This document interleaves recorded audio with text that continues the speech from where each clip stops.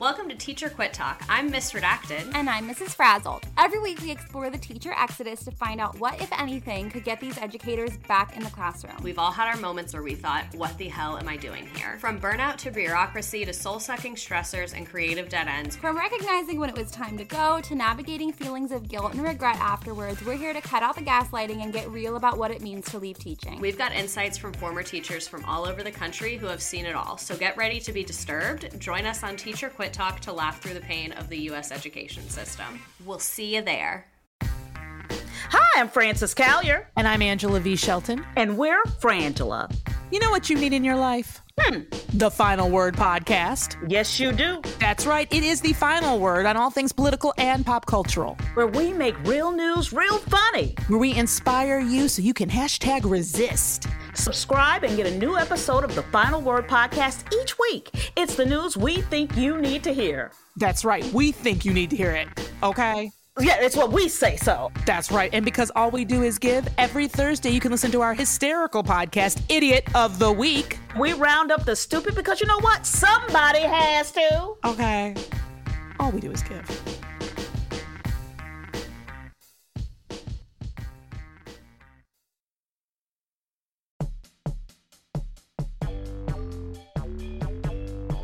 Дамы и господа, добро пожаловать в Prevail. Это второй сезон нашей борьбы с криминальными сволочами. Ваш ведущий Грег Олиари.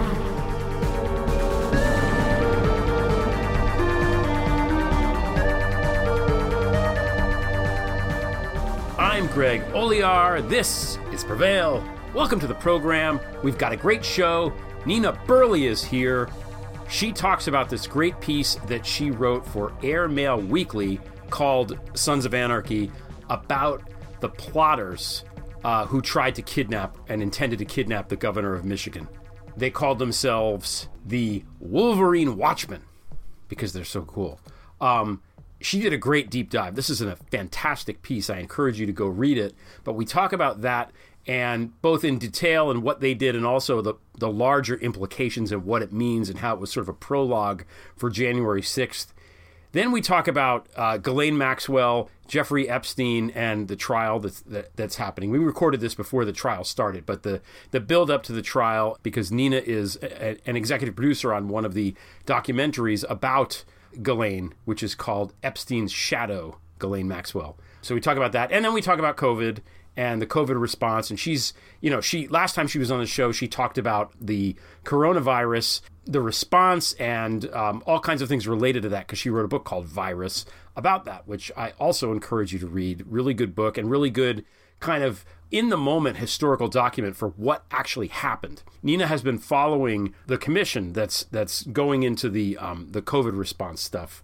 They don't get as much press as the January 6th committee for good reason, but they're doing great work, and she talks a little bit about that at the end of the interview. So, this is a good one. You're going to want to listen to the whole thing, top to bottom. Not that you would ever think of doing anything otherwise. Before we get started with Nina, I want to talk just a minute about this whole debate, basically, that's going on Twitter, which I understand Twitter is not real life, but there's a debate going on Twitter about Merrick Garland and critiques of Merrick Garland. And is it okay to critique the job that Merrick Garland is doing as Attorney General? Because, there is a narrative out there that's saying, oh, they're not doing anything, they're not doing anything, they're not doing anything. And then there's another narrative out there that says, oh, no, they're doing everything, they're working in secret, they're getting everything airtight, they're dotting the I's, crossing the T's, and all that sort of stuff. And I think, first of all, it's okay to be critical of Merrick Garland or any member of the government. That's part of the that's part of the perquisites for living in a functional democracy. We're allowed to critique our politicians and our leaders, right? That's what separates us from Russia and like Belarus. Hey, we're even allowed to say FJB on a fucking parade float if we want, because this is America and we're allowed to express ourselves. Even if the words that we use in our political beliefs are trash, we're still allowed to say them, right? That's one of the things that makes this country great. So it's okay to criticize the Department of Justice, the State Department, Biden, anybody that you want to criticize. That's part of our First Amendment rights as Americans. And please exercise them, okay? Me being critical on Twitter or not of Merrick Garland is probably not going to move the needle much, honestly. Although I do think that someone in that office is a little bit in tune to what goes on in the media and how he is portrayed in the media, and that our voices, when joined in some sort of very specific way, do work. Specifically with what LB, Lincoln's Bible, and I have been saying for a long time now, which is speak to us, please. Let us know what's happening. And again, it is possible for the Attorney General of the United States to speak to the American people better than he's been doing without jeopardizing ongoing investigations, okay? It's possible. FDR had fireside chats throughout World War II. He didn't not do them because of fear of screwing up the troop movements or something like that. Part of this job is winning the narrative war, okay? Garland may well be doing great things behind the scenes. In fact, every indication that I've seen is yes, they are investigating J6. Yes, they are arresting people. Yes, they're doing this. Yes, they're doing that. Great. But there's a vacuum, okay? There is a vacuum in the discourse. And into that vacuum, all this disinformation is fire-hosed, right?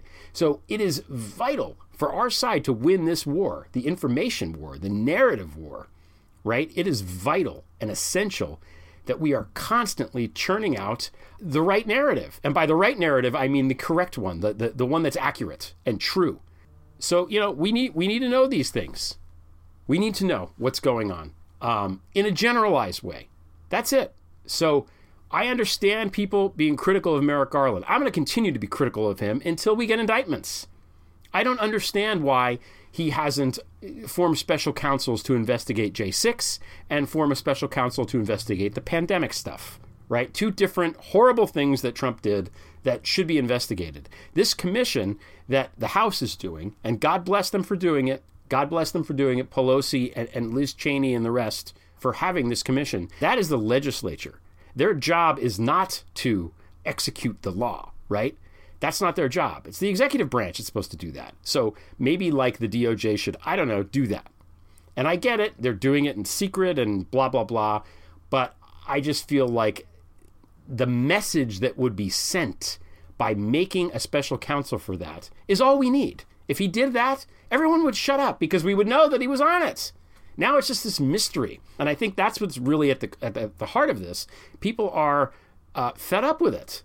Right? They're fed up with not knowing what is going on. We're back to like Mueller. Like, oh, Mueller's going to do this. Mueller's going to do that. Mueller did a lot of things. Mueller indicted a lot of these guys. Paul Manafort went to jail. Michael Cohen went to jail. Mike Flynn and Roger Stone were supposed to go to jail. George Papadopoulos went to jail because of Mueller. He didn't do nothing. But the vacuum that existed during the Mueller time was, it just wore down any good that came out of that. So that Trump basically ran around saying, no collusion, no collusion. And because Bill Barr cock-blocked the release of the Mueller report, that's the takeaway that most people have, right? We don't want that to happen again because now it's democracy that's on the line. And we have to protect democracy. That's what we have to do. So I don't think it's true that the Attorney General is doing nothing. That is false. That's demonstrably false. The Department of Justice is clearly working to do stuff. Great. I would like to see them do more. I would like to see more results, i.e. indictments, or, hey, let's make this, let's get a special counsel going for these two things, as I just said. Or let's indict Trump for the stuff that Mueller laid out the blueprint for indictment about in the Mueller report in Volume 2 with the obstruction charges. Why aren't we doing that? The Department of Justice not doing that, that also sends a message that they don't fucking care. And maybe they do care and maybe they don't, but the message that it's sent is that they don't. The message that is sent is that the president or the former president is above the law, that we are not equal under the law. And that's not how it's supposed to work here in the United States of America, right? So go ahead and be critical of Merrick Garland. It's fine. But it's also not true that he's not doing anything, okay? We can demand more. We can demand urgency. We can demand better communication. And we can also be happy that things are going the way that they are and we don't have Bill fucking Barr in there. We can have those two thoughts simultaneously. It's possible to do that. It's not an all or nothing thing here with this guy. And my God, the stakes could not be higher. We need to know for sure that these guys are taking this seriously. And so far, the reason that there is a debate at all is that we're not sure. That's why there's a debate. So if Merrick Garland and the DOJ wants to stop this arguing on Twitter and elsewhere, what they need to do is give us signs and indications that they're taking this as seriously as we are. And the way to do that is A, indictments, B, set up the special counsels, and C, better communication. That's it. That's all we want. It's not a lot to ask for. And I'm not being a bad citizen by demanding better communication from my politicians and my leaders, and neither are you. So that's my 2 cents. It's more than 2 cents. It's probably 75 cents based on how long I've been prattling on here. I'm going to stop now. We're going to be right back with Nina Burleigh. Hi, I'm Dr. Oz, and I'm running for Senate in the great state of Pennsylvania. I got confused because I don't actually live in Pennsylvania. I'm besties with Recep Erdogan, the authoritarian leader of Turkey. You know, the strongman who talked to Trump on the phone all the time, the guy Mike Flynn was working for, the fascist who sent his jackbooted thugs to beat up protesters here in Washington. Yeah, that's my homie. During the pandemic, I suggested that opening schools and losing 3% of our student population to COVID death was a risk worth taking. I still believe that. Because of these qualifications. Again, I'm totally chill with kids dying and pals with a legit dictator and willing to run for office in a place where I don't live. I'm a natural fit with the Republican Party. But I'm also Oprah's guy, which will hopefully confuse Democrats. Plus, I have the same name as a certain beloved wizard, who, like me, turned out to be a giant self-aggrandizing fraud. So if you live in Pennsylvania, and hey, even if you don't, vote Oz in 2022. Pennsylvania needs a conservative who will put America first. The lives of a few million innocent children is a small price to pay for freedom. And now, back to the show.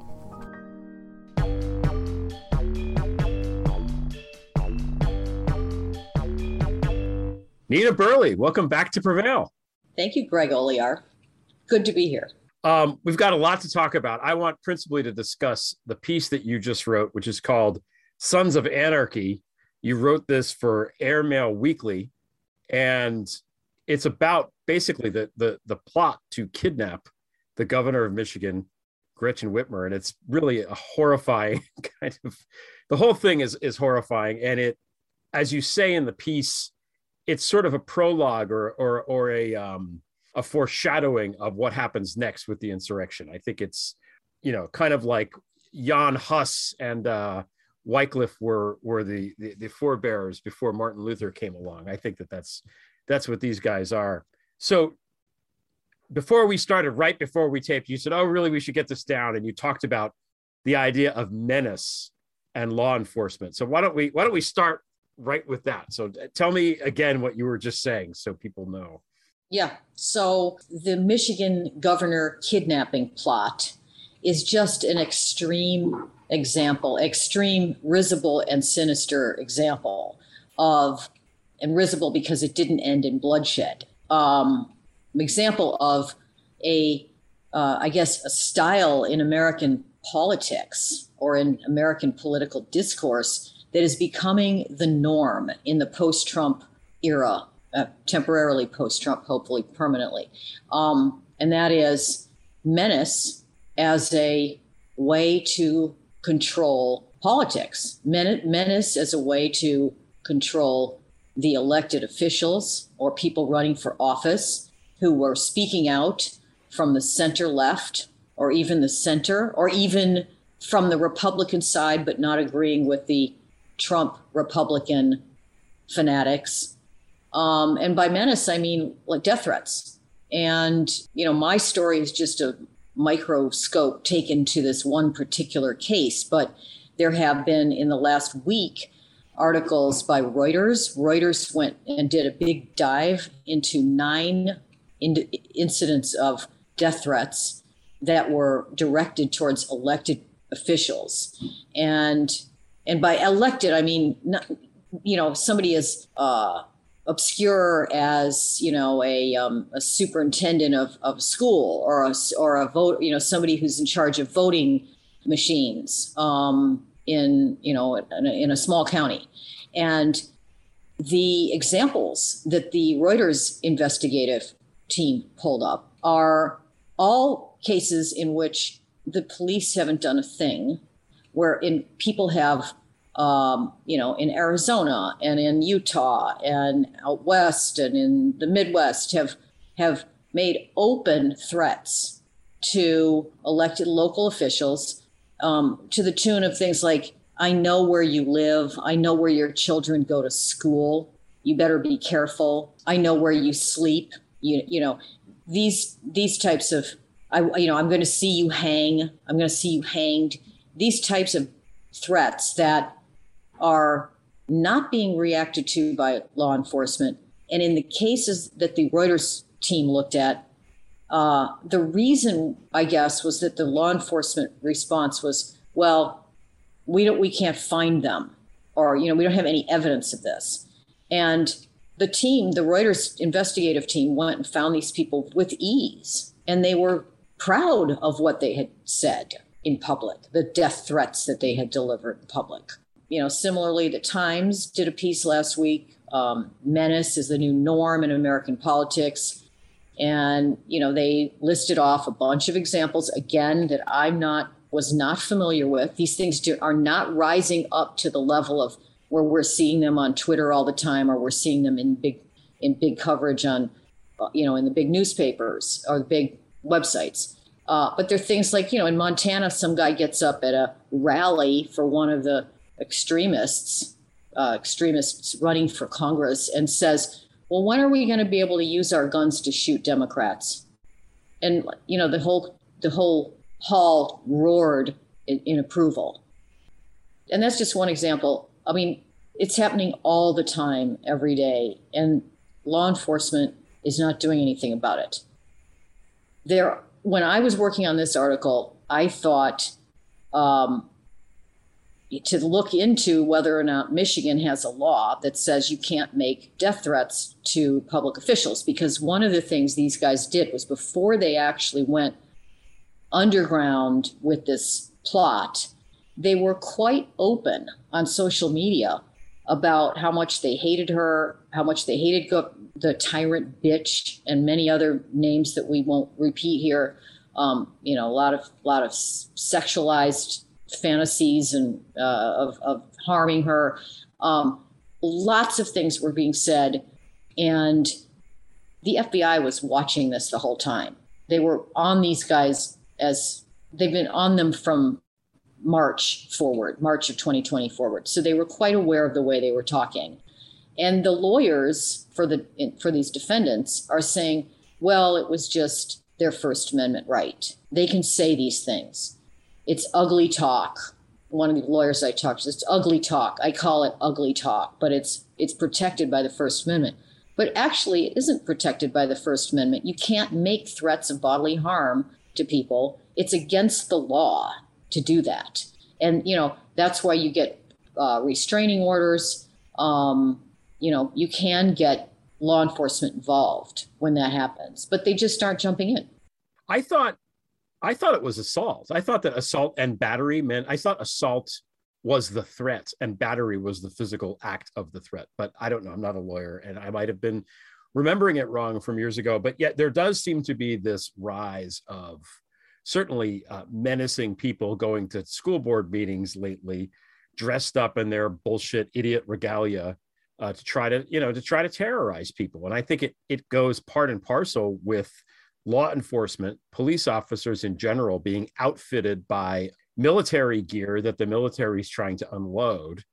And then when law enforcement looks at a neighborhood or a community as like they're invading Fallujah or something, rather than them being part of that community, then you have a problem. There's a disconnect, and the capacity and the chance of violence is so much greater. And law enforcement is a big, I think, through line in your story also, because, and we'll get to it, when the people went to the State House in Michigan with their guns, they were let in and the cops didn't do anything about it. And everybody was like, what the actual F is going on here? How can that happen? And you say in the story, well, it can happen because it's legal to bring a gun into the State House. It's not legal to bring a sign that says something bad, which strikes me as just preposterous. I mean, Second Amendment is okay, but not the First? That's true in 20 states, at least 20 states, Texas for sure. 20 states allow people to come into the state capitol building with weapons, loaded weapons, and some are allowing concealed weapons to be brought in. And yet, if you walk in there with a sign stating your opinion, you can be arrested and are arrested. So, but what you just said about the law enforcement, the militarized suits that they wear and so on, you're getting at it, but there's a little bit more to it that what's going on here is these guys, these militia members in Michigan, are members of what I would call a subculture of gun love. And they almost all of them had jobs as security guards or at gun ranges. One of them was a safety officer at a gun range. The FBI informant, the guy who ended up wearing the wire and handing over all their encrypted chats to the FBI in real time, was an Iraq war vet who was looking for, he's part of this gun subculture. He's a pro 2A libertarian, is how he describes himself. And he went on Facebook looking for guys to train with. Like, he'd been out of the military for a while. He's wounded veteran. And he was looking for guys to train with. He felt like he was losing his training. So Facebook's algorithm pushed him towards this group.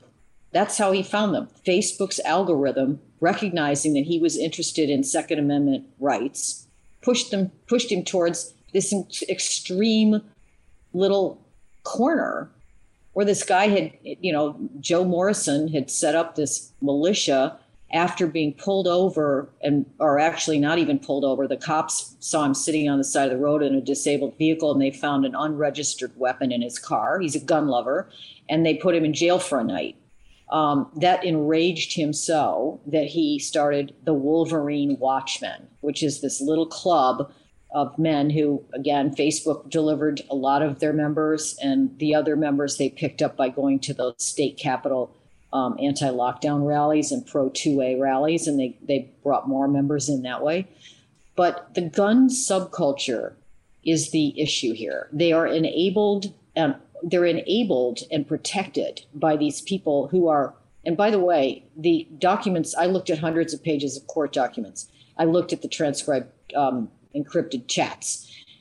There are people walking around in Michigan, a real estate agent in Lansing, girlfriends of these guys who were really involved all the way down the line. They just weren't they're not deemed to be, engaged in the plot the way the others were, but they were at the trainings. The trainings were, literally it's like something out of, as you said earlier, it's Thomas Pynchon crossed with Carl Hiaasen. Like, it's utter paranoia crossed with these most ridiculous kinds of combinations of things. Like, they're smoking, a lot of them are smoking weed and in their field training exercise, they're getting high, and they're, at the same time practicing shooting their AR-15s at cutouts of cops and the governor. So they're high and they're using these weapons in their backyards. Meanwhile, their women folk are on one field over, practicing knife and axe throwing, because they're part of the club too. They're the auxiliary, also smoking weed. So some of them, not all of them. So, this little subculture that, the gun loving subculture is a factor in this, in that a lot of the members came from that background. As I said, the veteran, the Iraq War veteran, Dan, whose name we don't say his last name because he's in hiding now. He was delivered to them by Facebook's algorithm. And after 2 or 3 days of interacting with them, because they fetishized the military, when they met this guy, they were like, oh my God, we've got, a real veteran here. And many of them had washed out of the military. They hadn't made it through basic training, or they were only in the reserves. So that this guy who had actually been wounded in Iraq was among them, just gave them, no end of thrills and chills. So he was invited in right away, and he was there for 3 days, and he started to realize, whoa, they're talking about shooting cops, and they want to kill people in law enforcement. And that doesn't strike him as patriotic fun with guns. So he goes off, talks to a police officer friend of his in Flint, Michigan. And that police officer called the FBI. And the FBI then called Dan and called him into their offices. And this is in March of 2020. And they said, would you help us? Would you wear a wire? We think these guys are dangerous. And he says, yes, I think they're dangerous too, but I don't know if I want to wear a wire. He's not, unlike the informants that the FBI used through the War on Terror years when they were really entrapping and rounding up hapless Muslims that they were recruiting. They were sending informants out to recruit and arm people at mosques. Unlike those types of informants who usually are criminals working off a charge, this guy wasn't that. He wasn't a professional informant. He wasn't getting paid to do it, and he was very reluctant to do it. He was worried about his child, as you would be if you're going to go in there and wear a wire. And in fact, the Wolverine Watchmen were so paranoid about the feds after the first couple of months when they realized, this is real. We're really going to go get the governor. They started taking themselves off social media and moving from encrypted platform to encrypted platform, trying to get away from any kind of surveillance, unwittingly inviting in and having amongst them their hero who turned out to be wearing the wire the whole time. What I found interesting about this cast of characters, because it starts off, as you said, by this guy Morrison, who is pulled over, spends the night in jail, and he's just enraged. And there's pictures of these dudes on the website, which are worth looking at, because again, risible is the name. I mean, these guys they're losers by any metric available, right? And it's interesting to me that the only person in that entire group that actually was in the military is the one that was like, whoa, fuck this noise. I can't do this. I'm going to have to turn these guys in. Who did his, Frank, who did his job, and good on him. Good on you, Dan, if you're listening. But yeah. the rest of these guys are just a bunch of jokers. And I think the name of the outfit, the Wolverine Watchmen. I mean, that's two superhero things like mashed together, right? You have Wolverine from the X-Men, and then you have the Watchmen, from the Watchmen, and they've mashed this together. And it seems to me these guys are they're like children. They're like boys that never quite grew up, or they never got to a certain level of maturity. And the only difference now is that because they're grown-ups and they have these rights, they can go and get guns and shoot guns and do this and that, but they're still they're boys. They don't have any kind of maturity that allows them to be functional members of society, because a lot of them, as you said, they couldn't get through basic training. Some of them couldn't hold jobs very well. One guy's living the guy that they think is this great genius is living in a basement of like a vacuum store, which is like a scene from Breaking Bad, right? Yeah, I went down there. I descended into the lair. Yeah, it was quite a trip. I mean, that the voyage into that part of Michigan was, I grew up a few counties over, spent my childhood actually in the woods out there in a few counties over from where these guys were doing their basic training or their field training exercises, they called it.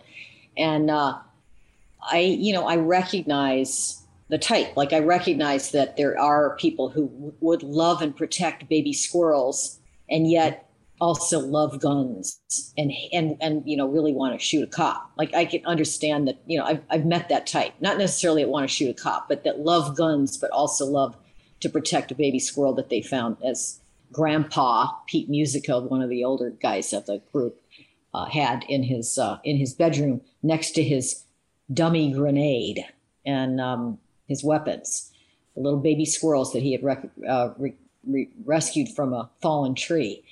But that's a child thing too, right? That's it is a child thing, but it's also it's a country boy thing, and I don't think that that's that unusual. I mean, you're calling it a maturity thing. I would call it more of a kind of a hedonistic, consumerist attitude towards freedom. I mean, they were obsessed with freedom. They were obsessed with liberty. You see it all over their memes and their Their freedom was being taken away. And what freedoms are they talking about? Okay, so first of all, obviously, it's the guns. Don't you dare take my guns away. Don't take my guns away. And some of them had, criminal records. So they really were in danger of getting them taken away if the laws were tightened on that issue, right? So they were worried about the guns. But it's not just that. They're worried about being pulled over because they hadn't paid their auto insurance, or, how dare a cop pull me over because I, made a right turn without putting my signal on. The freedoms are personal freedoms, the freedom to go to the gym, the freedom to carry your gun into a pizza place, and buy a pizza. These are like individual, this sense of restriction, I guess, is what I think really links them together. This real simmering anger about other types of restrictions that then were provoked to the boiling point by the lockdown, because the lockdown was, of course, the other reason that they're so obsessed with freedom and they fetishize it is that they live in these misinformation silos, or these right-wing news silos, where they've been warned for years that the left is setting up a totalitarian dictatorship imminently. Your rights are about to be taken away. And now, of course, that talk has bled straight into Fox News. So you've got people like Tucker Carlson saying it and Laura Ingraham saying it. So they had this obsession with freedom. And the lockdown on March 17th, or when Whitmer said everybody's got to stay home. Well, first she said no more gyms, no more restaurants, and then it was stay home for a while. And, the COVID was surging. They regarded that as the sign that they had been warned about, that they were going to be taken straight off to FEMA camps and have their guns taken away, because they've been warned, because the extreme right, has been feeding this notion, this paranoia, into the stream of information that these guys were accessing. So they are a direct result of this type of misinformation, disinformation, propaganda campaign, in addition to the fact that, the state of Michigan has these very lax gun laws, and then the pandemic, which, everybody experienced it differently. These guys experienced the lockdown as, oh my God, China. We're Governor Whitmer is like Xi, and it's China, and we're gonna be locked up imminently, and our guns are gonna be taken away.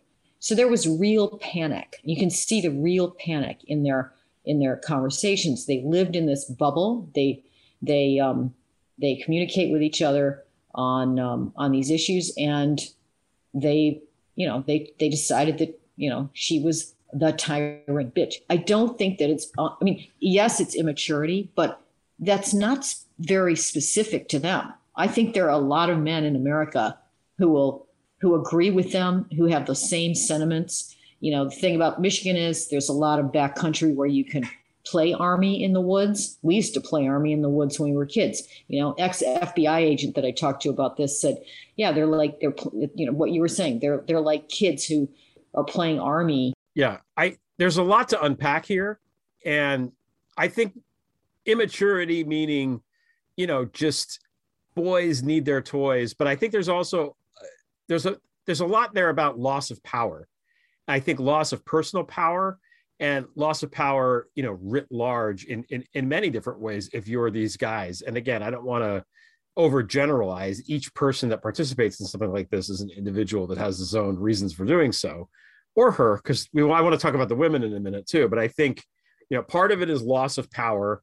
They're afraid that somebody's going to come take their gun. Like, what kind of force would be powerful enough to go through the entire country and take everyone's guns away? Like, what do they, the logistics of that are impossible. It's never going to happen.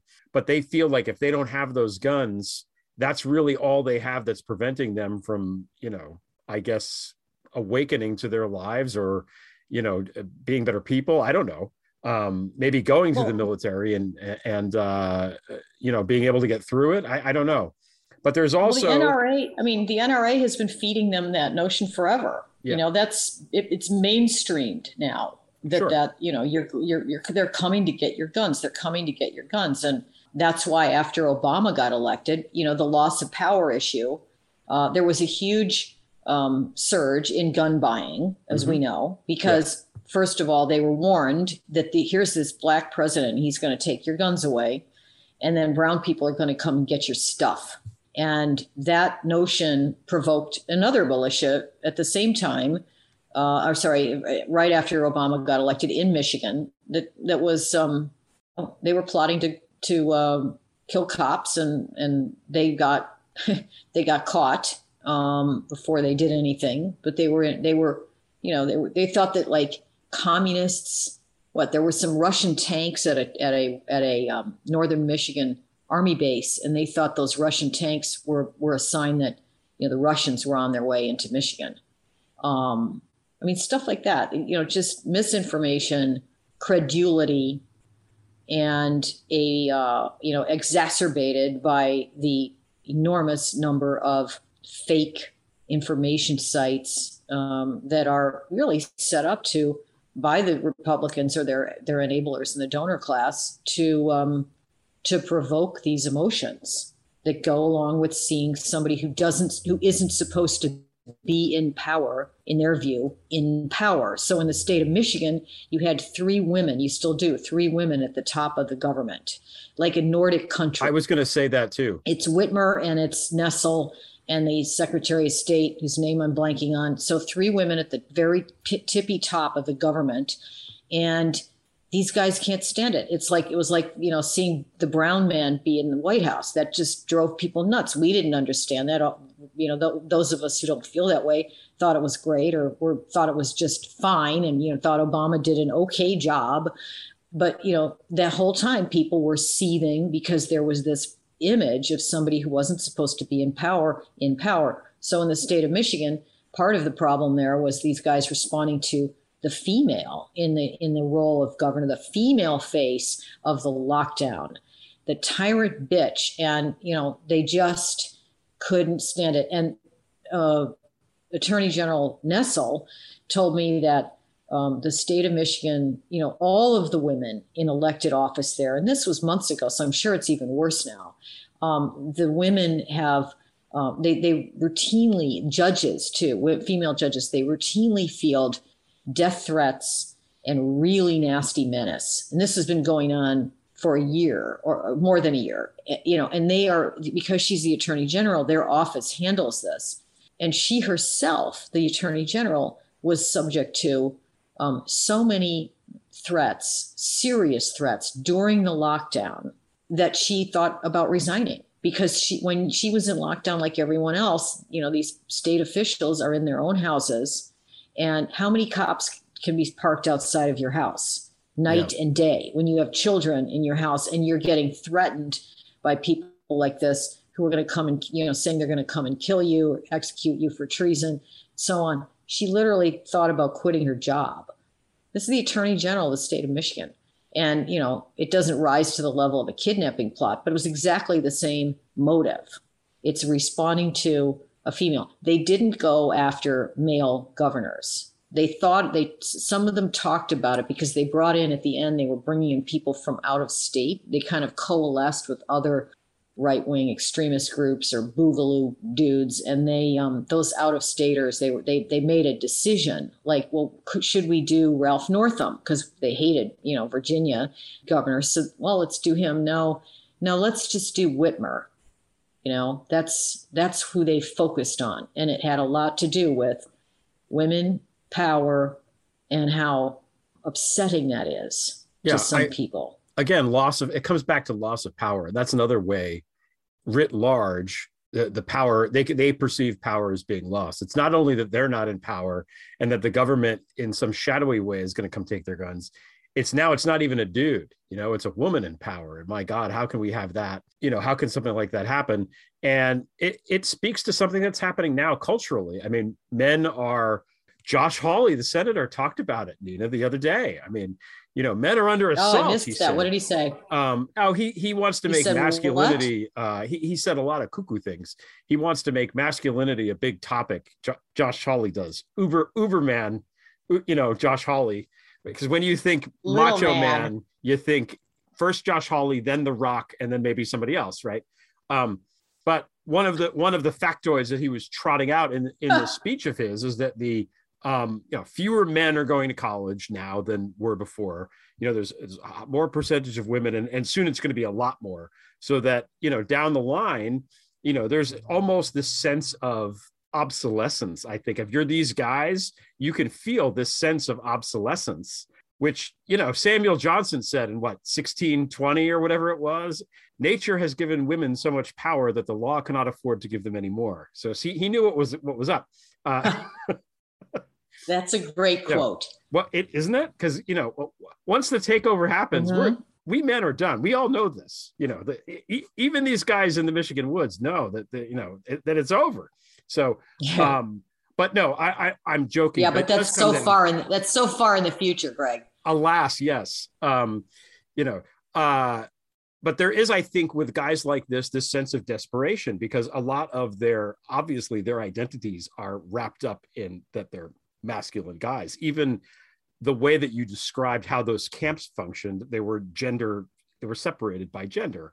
You had the women in one, on one field and the men in the other field, and the men had the guns and the women had the knives. I guess, do they have different strains of weed? I don't know. But there was, there's a separation there along the sort of traditional gender role lines that, culturally. As God intended, Greg, as God intended. The women also were nurses. They were some of them were actually nurses, like they actually work in hospitals. And they were, when the men got serious about the kidnapping plot, they stopped inviting women. They stopped inviting wives and girlfriends. Mm-hmm. That was no longer a part of their deal. And the wives and girlfriends, the wife of the founder of the Watchmen at their last meeting said, since it's likely that you all will get injured in this effort, we women should start studying nursing and how to treat gunshot wounds. And that person is still free, never charged. So one of the women, Adam Fox's girlfriend, also never charged, walking free in the state of Michigan, is on tape twice saying, "I really want to know what it feels like to shoot someone in the head." Well, that's just ugly talk, Nina. That's all that is. It's just ugly talk. It sounds like they were enabling them and kind of, urging them forward in a way, in not a very nice way. Of course. One more thing while we're on this topic, specifically the plot to kidnap Gretchen Whitmer. She's a woman. She's also an attractive woman, and I think that matters to some degree. I think with these guys, it matters. We have a tendency in our society, I think, to sexualize, women especially. And the perception is if somebody's very attractive, that they can't also be smart and competent and this and that. And it's something that I think women have to overcome or reconcile with in order to be successful. And she's managed to do that. And that I would guess that on some subconscious level fuels how much they hate her. Yeah, the looks thing probably is, but they also would hate, they would hate an Angela Merkel too, I think. But they might not have the same. True. They might not have the same fantasy of hog tying her and laying her on a table and live streaming it. Yeah, that's what I'm getting at. I mean, it's just vile. Yeah, the whole thing. So fortunately, Dan, our serviceman here, our wounded vet, blew the whistle on these guys, and not only blew the whistle on them, but stayed with them and was an informant for the FBI the entire time. Yeah. And when they got arrested, he got arrested also to make it look like he was in on it. Yeah. And I guess what happened then? He just left. He got witness protection, or what happened? Well, I don't know where he is right now. I mean, we don't want to. No, I'm not going to out where he is. I mean, I don't actually. No. I know that from the court records that they gave him a little bit of money. 50 grand total is what he got. And part of it was to make up for the loss because he had to sell his house after this so that he could hide. And he's in hiding with his family, and he's going to have to testify. And one other thing that we haven't talked about here is this whole idea of, the defense attorneys have to argue entrapment. They don't have anything else because everything is recorded and there's transcripts of these guys saying what they were going to do, right? In addition to Dan's testimony and his, they've got recordings and they've got transcripts of encrypted chats. So the attorneys in this interim period between the charging, which came about in October of 2020, and then they had some more hearings in early 21, up till now have been basically pretty silent. But into that void have come journalists, and they talk to the defense attorneys, and the defense attorneys are feeding them, because there are thousands and thousands of hours of recordings. The defense attorneys did not get, the prosecution didn't put every single word that they recorded into these documents. So some of the defense attorneys, for example, Adam Fox, who's like the leader at the end, was the leader of the whole thing, the guy who lived in the vac shack basement. His lawyer spent the summer listening to audio that, because they got it from the government. And it was like looking for a needle in a haystack, but they were looking for examples of Dan not behaving like he was supposed to and behaving more like he was aiding and abetting and pushing them towards the crime. So what happened was that kind of storyline. BuzzFeed did a big piece. They got a lot of documents showing that there were more FBI agents running around the periphery of this group than was commonly known. So they put that into a big story, and they advanced this notion of entrapment. And what you have is, and then of course Glenn Greenwald has picked it up. What you have is people like now Tucker Carlson picking up on this idea of, well, look, at the deep state was in there in Michigan and they created the plot. They entrapped these gun-loving patriots, and look what they've done. And this is exactly what happened in 1-6. So they're taking the entrapment defense from the Michigan case and applying it into the 1-6, their bullshit theory that the government was, had sent in provocateurs to get them in trouble and break down the doors and beat the cops, right? So in this other way, this is another way that this case is, it's a microcosmic or prologue to the 1-6, because the fantasy of arresting and killing political leaders, the enactment of an assault on a government building, and then this excuse that, well, they were entrapped, they really weren't doing anything wrong, they were just talking ugly talk, is very similar in both cases, and that's something that they're running with. But I don't think, given what I know about this case, that they're going to win. I've been told by FBI agents who worked undercover in cases like this in other states that it's very difficult to win an entrapment case. And you can see that with those Muslim terrorism cases that were brought in New Jersey and places like that in the OOs and the teens, where they just have ridiculously recruited these guys from, again, the mosques and around the mosques, and armed them and had the informant feed them a plot. And in this case, that's not what was going on. You can see from the records that they were talking about, they were obsessed with Gretchen Whitmer's vacation home starting very early on in May, because the Daily Mail, again, here you have the right-wing media. The right-wing media echo chamber. Mm-hmm. The Daily Mail on May 26th posted a story about her vacation home and a dock worker, a Republican or pro-Trump dock worker up there, who had put up a Facebook post saying, Governor Whitmer's husband called and asked me to take his boat out of dry dock this weekend. And that means that she's defying her own stay-at-home orders.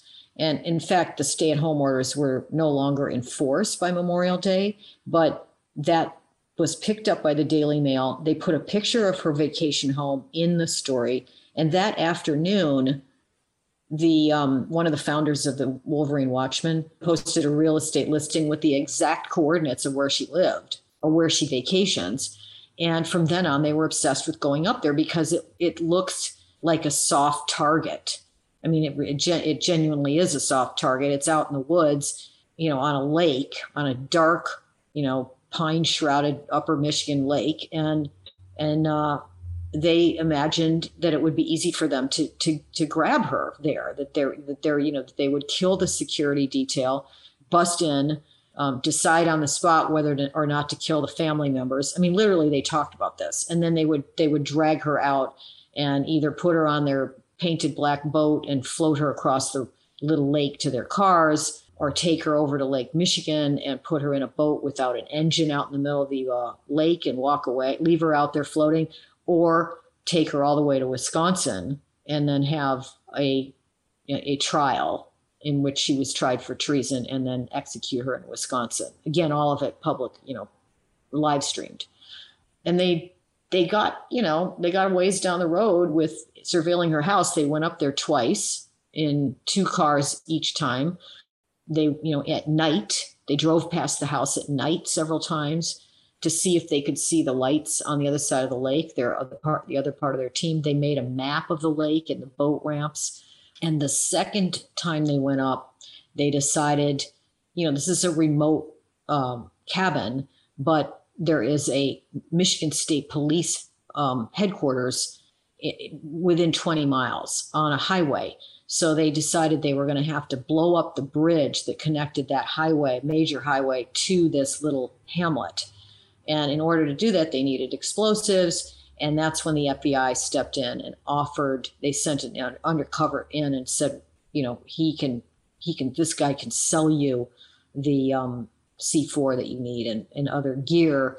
And they got it. 5 of them got in a car and drove to this meeting point in a warehouse in a rundown auto parts factory town that no longer makes auto parts, Ypsilanti, and they got arrested.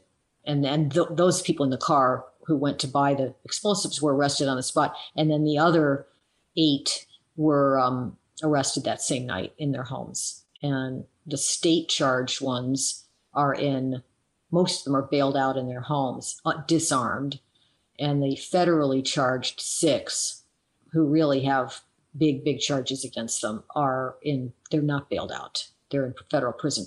One of the federally charged, the airline mechanic who knew how to make ghost guns, airline mechanic who worked at the airport in Detroit, by the way, with airplanes. Oh God. He has pled guilty and has agreed to cooperate and testify against his comrades. So they gave him 6 years. And that's very short, given that it's going to be 20 to life for the rest of them. So that guy's lawyer, who I've interviewed, is on the record saying this was a real plot. This wasn't just something that the government came in and fed these guys. And when the trials start, that narrative that has been seized by the defense attorneys and people like Glenn Greenwald, Tucker Carlson, and so on, is not going to hold up, because they are going to show what you can easily see if you read all the documents, that these guys were having these conversations and already were heavily armed. That's the other thing. They were not armed by the government, which is what the FBI was doing with these Muslim entrapment cases. They had armories. I mean, Ty Garbin, the airline mechanic, had a gun safe with, 10 semi-automatic weapons in his prefab, very spick and span subdivision, actually. The other myth about all this is that these guys are all rabble. You see the pictures and some of them actually do look that way, but others were not. There's a real estate agent in Lansing who's all over these documents, telling them how to evade the feds and so on. He's still a real estate agent in Lansing right now. This whole thing it's really horrifying. And yeah, no, if you're if you're advanced enough in the plot that you're going to go buy explosives to blow up a fucking bridge, that's not, you don't get back from that. She's lucky that this didn't come to pass. That they could have very easily have happened, and it would have been just horror movie level awful. If they didn't have Dan in there, how far would they have gone down the path? I mean, the defense attorneys are going to argue that they wouldn't have gotten that far. I don't think the record shows that he was pushing them towards it. They engaged with each other. They engaged with larger groups of people who were even more committed than they were eventually to plot this. It is true that the FBI had alerted the governor's security team weeks before they arrested them that this was something that was going on, and to be out on the lookout for them, because they were driving around her house in the dark, in a very remote part of Michigan. It's unconscionable that the Daily Mail would print that with her address in it. I mean, Tucker Carlson was recording his stupid fucking show in a remote location in Maine. You could figure out where it was if you went looking, but nobody published it. Right. Nobody publishes where Brett Kavanaugh's fucking house is in Chevy Chase. You can find it, but it's not published. And they don't make it easy for you. It's only the right-wing media does shit like that. It's really disgusting. But, that's a disgusting publication run by disgusting people. So that's right.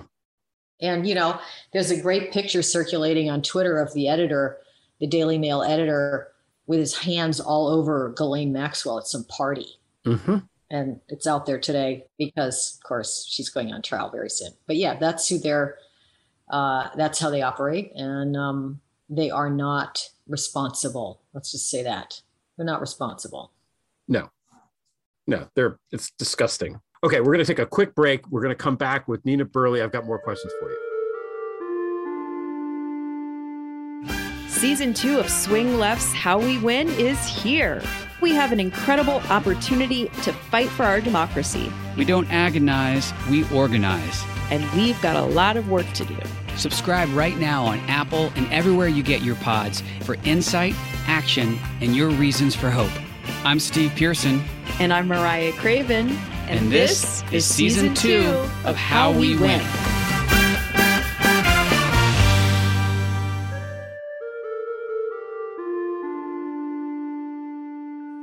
Okay, we're back with Nina Burleigh.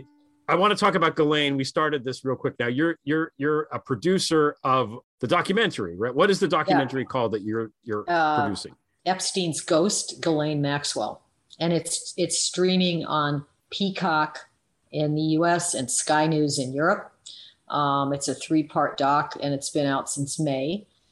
We may be making a 4th episode because she's going on trial starting December 1st. And the trial is looking like it's going to be pretty interesting because the judge recently refused to redact a lot of the names and acts that they are trying to keep out of the public record. And of course, the redactions and the promise of confidentiality has always been what this woman and these people, Epstein and the rest of them, depended upon.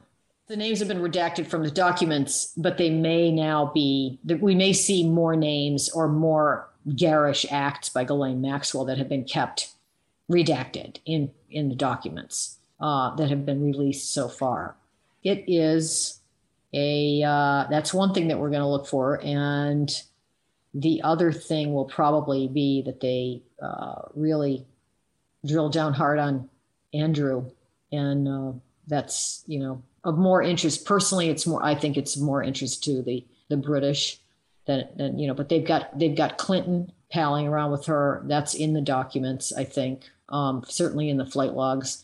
And what we did with the documentary was, there already was a big documentary on the victims and what, their side of the story was. That was the big Netflix story, doc. Right. What we were trying to do was look at the why of this. Not the what. We know what they were doing. We know that they were bringing in underage girls and grooming them.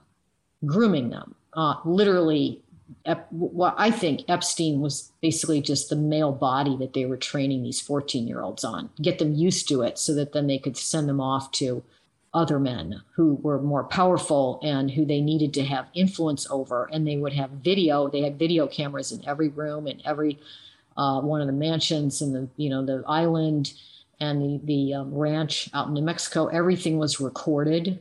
And I think that it was a blackmail factory. An influence operation of some kind. We have people saying that. We have a lot of evidence pointing to it, but is that ever going to be provable? I don't know. That is not the goal of this trial. That's the problem. Like you'll get the woman who was, his social networker, and the woman who was procuring these girls. But what you're not going to understand from the trial, I don't think, is why they were doing it. The true scope of it is not about Jeffrey Epstein's carnal desires. He's a block of ice. Yeah. There's something else was going on. That's an interesting theory, actually, and it makes a lot of sense. I mean, clearly these guys are working with intelligence agencies all over the place, and the fact that Ghislaine is where she is, and there's so much mystery around what's happening, also seems to suggest that, she's connected to somebody on some level that's protecting her, including the royal family. The royal family, but of course her father, it's the family business. I mean, the father was a triple spy. I mean, he was not only was he a criminal who absconded with hundreds of millions of pension money from the British paper that he owned, but he spent most of his life doing kind of gopher work between the KGB, the Mossad, and the CIA. I mean, he was the go-between, and he would bring, and he literally brought to the Soviets American technology that precedes all of the NSA stuff that we have now. In the 80s, it was called Promise, and it was like a network where they could track. It was meant to be for law enforcement, where you could track a lot of people and track what they were doing and their crimes and their alleged crimes and their cases. And they gave this technology to the Israelis. The Americans got it to the Israelis, who then got it to the KGB through their connection to the KGB being Mr. Robert Maxwell. And this technology, because it was coming from the CIA and was well known to the CIA that this was going to happen, had a trapdoor in it, or a backdoor where the government of the United States could actually watch what the KGB was doing with it. And Robert Maxwell was the middleman on that. He was also the middleman, heavily involved in the Iran-Contra stuff. He was bagman.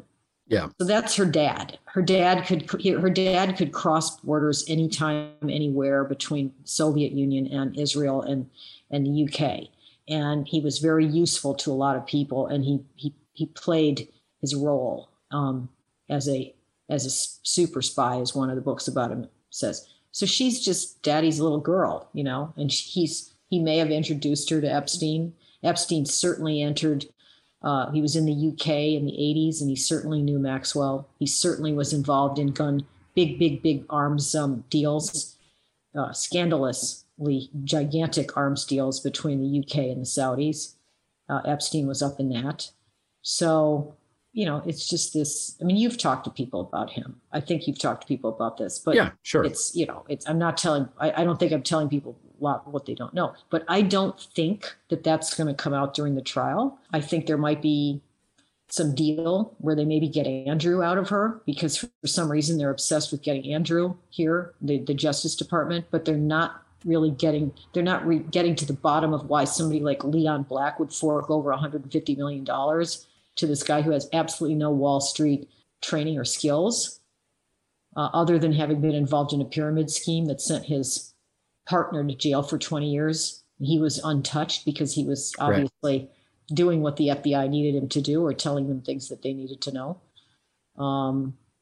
So I think we'll learn maybe some new names, and I do think that she'll get convicted. I don't think she's going to be free from prison for a long time.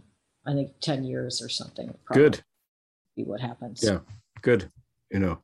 The Andrew stuff is interesting. I was talking to Arthur Snell, who's a British diplomat, now he has a podcast, and he's at Orbis Intelligence with Chris Steele. And I asked him about Andrew, and do you think, are we going to get him here? What's going on with that? And one of the things he said is that it's widely reported. I mean, who knows if it's true, but the Queen prefers Andrew. That's her favorite. And, but Charles does not. Charles thinks that Andrew is kind of an embarrassment. And my God, how could he have done this horrible thing? And, at some point, Charles is going to be king and the Queen's protection is going to end. I don't know when, maybe sometime in 2050, I suppose she'll go that long, but nothing would surprise me. So I don't know what's going to happen with Andrew.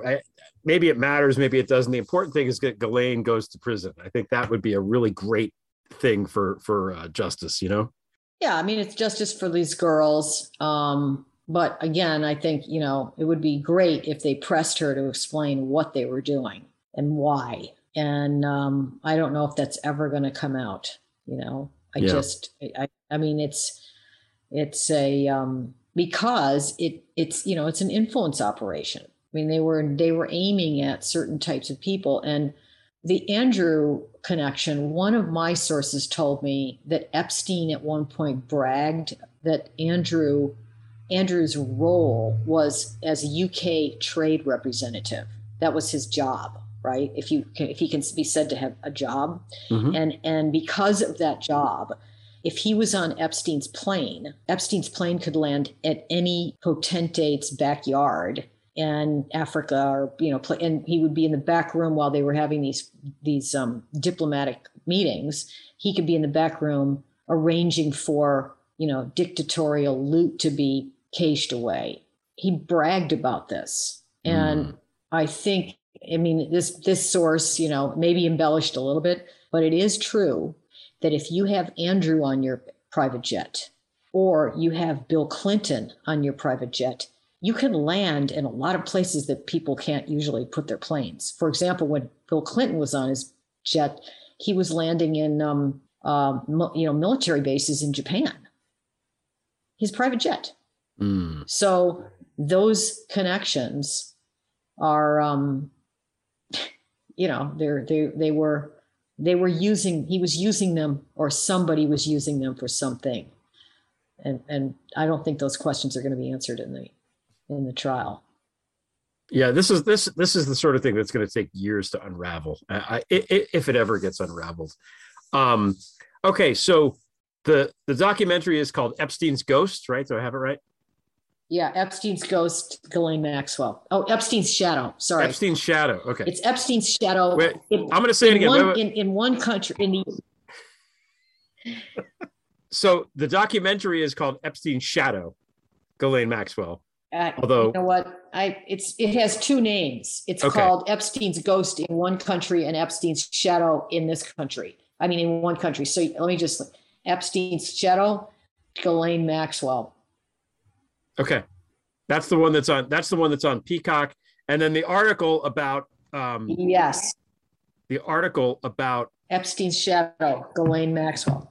Okay, so it's Epstein's Shadow, Ghislaine Maxwell. That's a documentary. It's on Peacock here in the United States. It's on Sky News in the UK.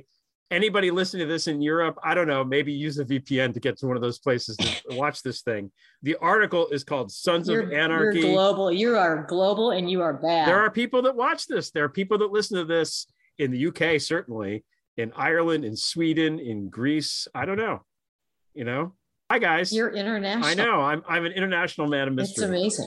The article is called Sons of Anarchy. It's in Airmail Weekly. It really is a must read because I think you do kind of concisely explain what happened, and it is horrifying. And again, this is an isolated thing. This is something that easily could have been much worse.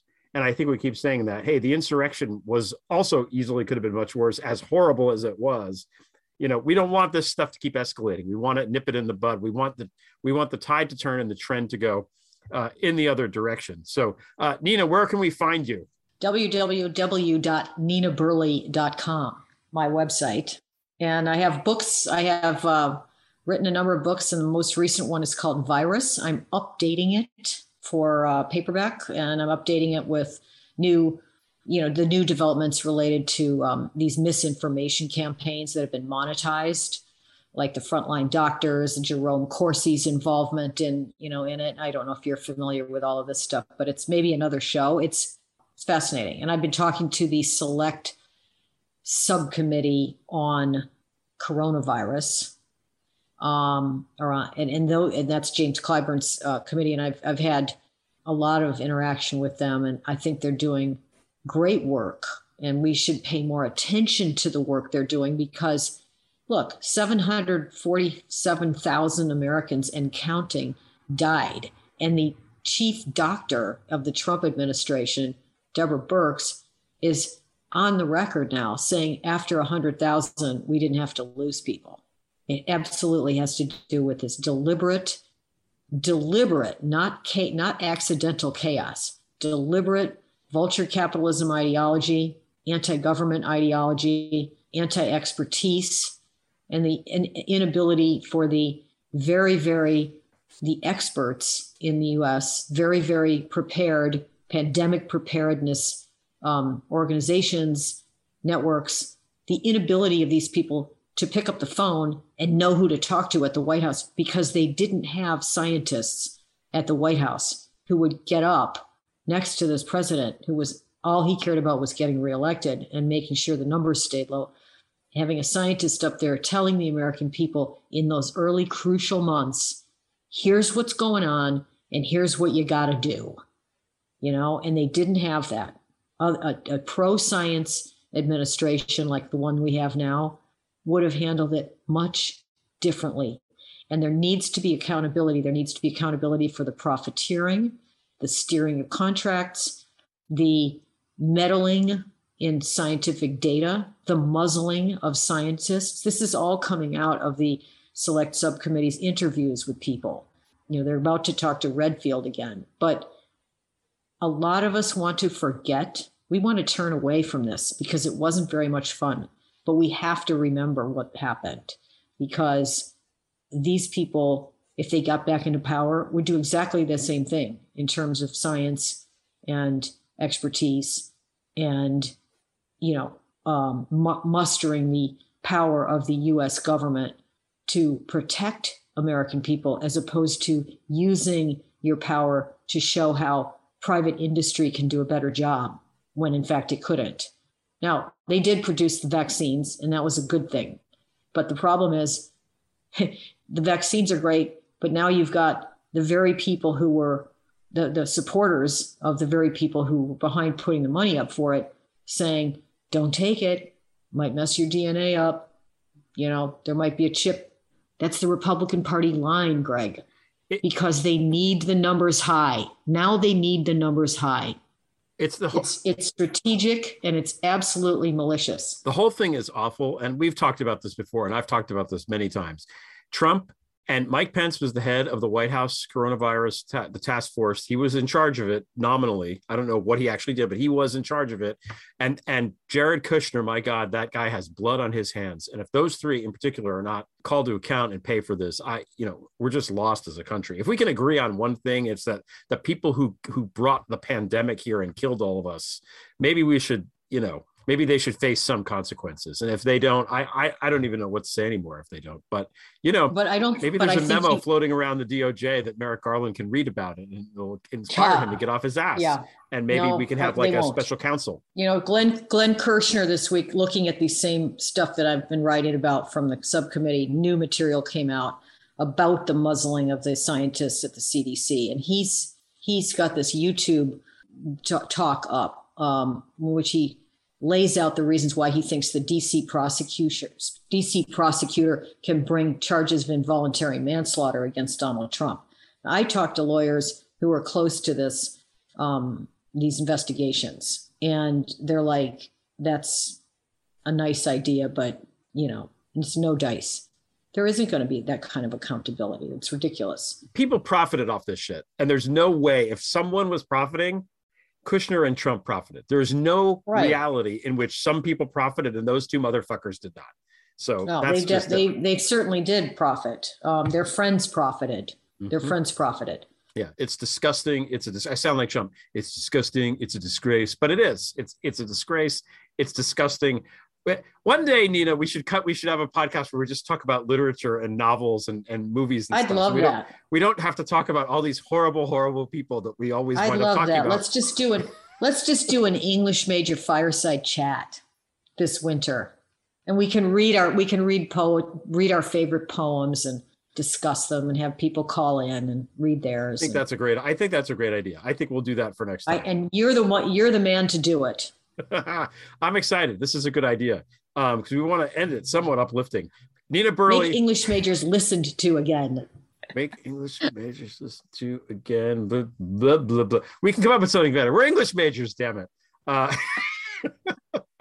Nina Burleigh, thanks so much for taking the time. Great to talk to you as always. Yes, likewise. Take care. Thanks, Greg. The Prevail theme song is by Matthew Fossa. Sophia Terashenko provided the Russian introduction. Voice talent is provided by Tally Briggs, Signet Della, Stephanie St. John, Brett Petticord, Ryan Byrne at History Falls Apart, and me. Thanks to Allison Gill, Molly Hawkey, Kenai Williams, and everyone else at MSW Media. Please subscribe to the Prevail website with updates every Tuesday, Friday, and Sunday. Your $5 monthly subscription funds the site and the podcast. Visit gregoliar.com to learn more. Thanks for listening. Drive safely. Don't forget to tip your server. Until next time, we shall prevail. MSW